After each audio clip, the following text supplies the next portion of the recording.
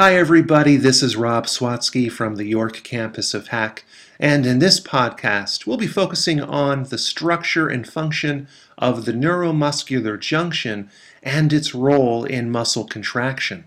The neuromuscular junction, often abbreviated the NMJ, is the region between a skeletal muscle fiber and a somatic motor neuron. Remember that somatic motor neurons are the specific nerve cells that excite skeletal muscle fibers to contract. Think of the NMJ as the point where the muscle action potential begins. The NMJ is a specific type of synapse, which is the area where a neuron and a muscle fiber communicate. Synapses are also found in between two neurons, or between a neuron and another type of target cell, such as a gland cell. The method by which neurons communicate with other cells is called synaptic transmission. The synapse is not a physical connection. There is no membrane-to-membrane contact. There is a small space that separates the neuron and the muscle fiber called the synaptic cleft. The cleft is the region that must be crossed in order for the action potential to continue from the neuron to the muscle fiber. This is accomplished by the neuron's release of a messenger chemical called a neurotransmitter, which diffuses across the cleft to the muscle fiber membrane, which we know is called the sarcolemma.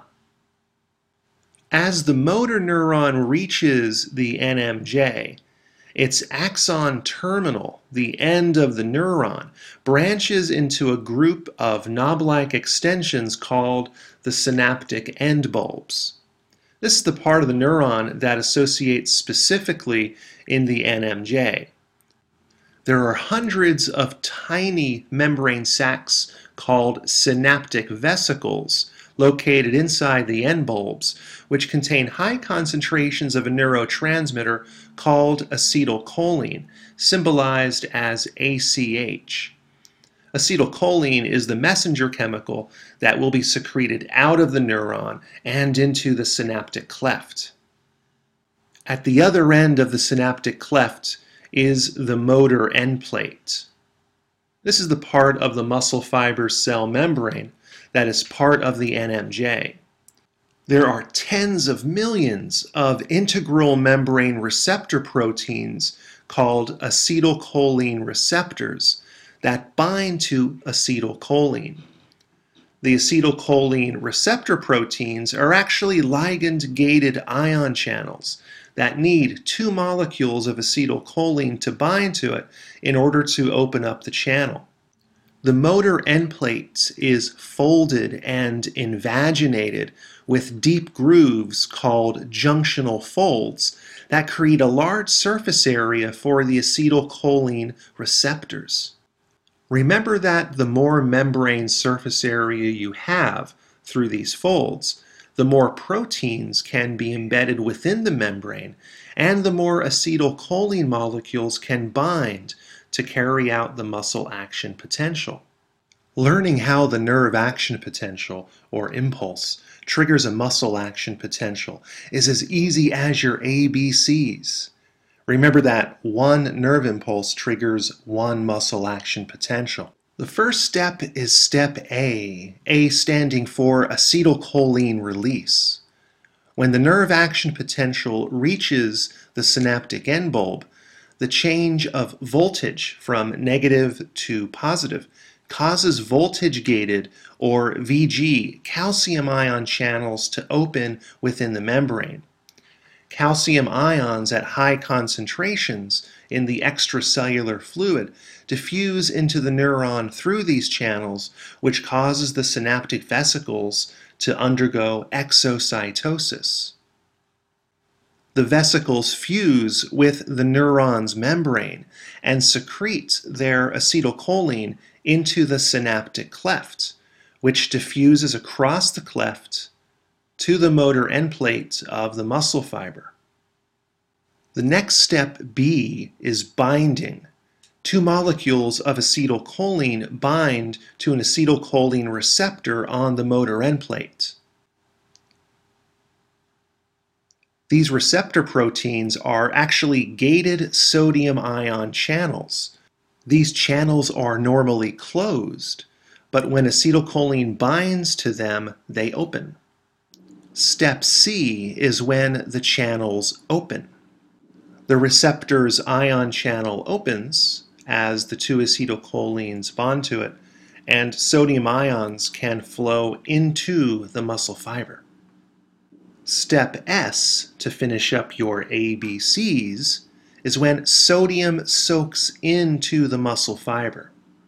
As the sodium ions flow into the muscle fiber, down their electrochemical gradient from a high positive charge to a low positive charge, the inside of the muscle fiber becomes more positively charged.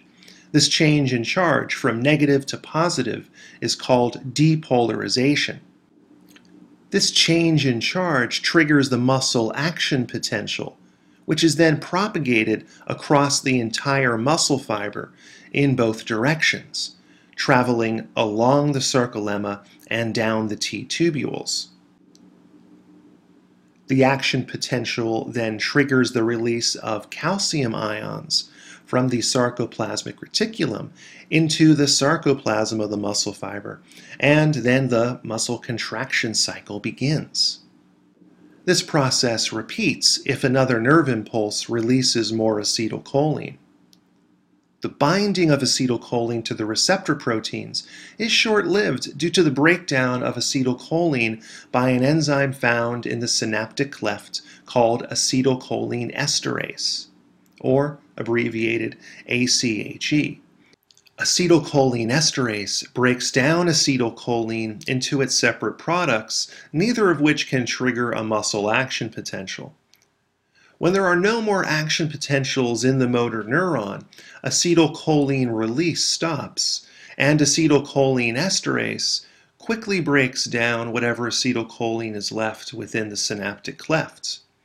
The calcium ions are pumped back into the sarcoplasmic reticulum, and the calcium ion release channels within the SR membrane close. There are several drugs that can block certain activities happening at the NMJ.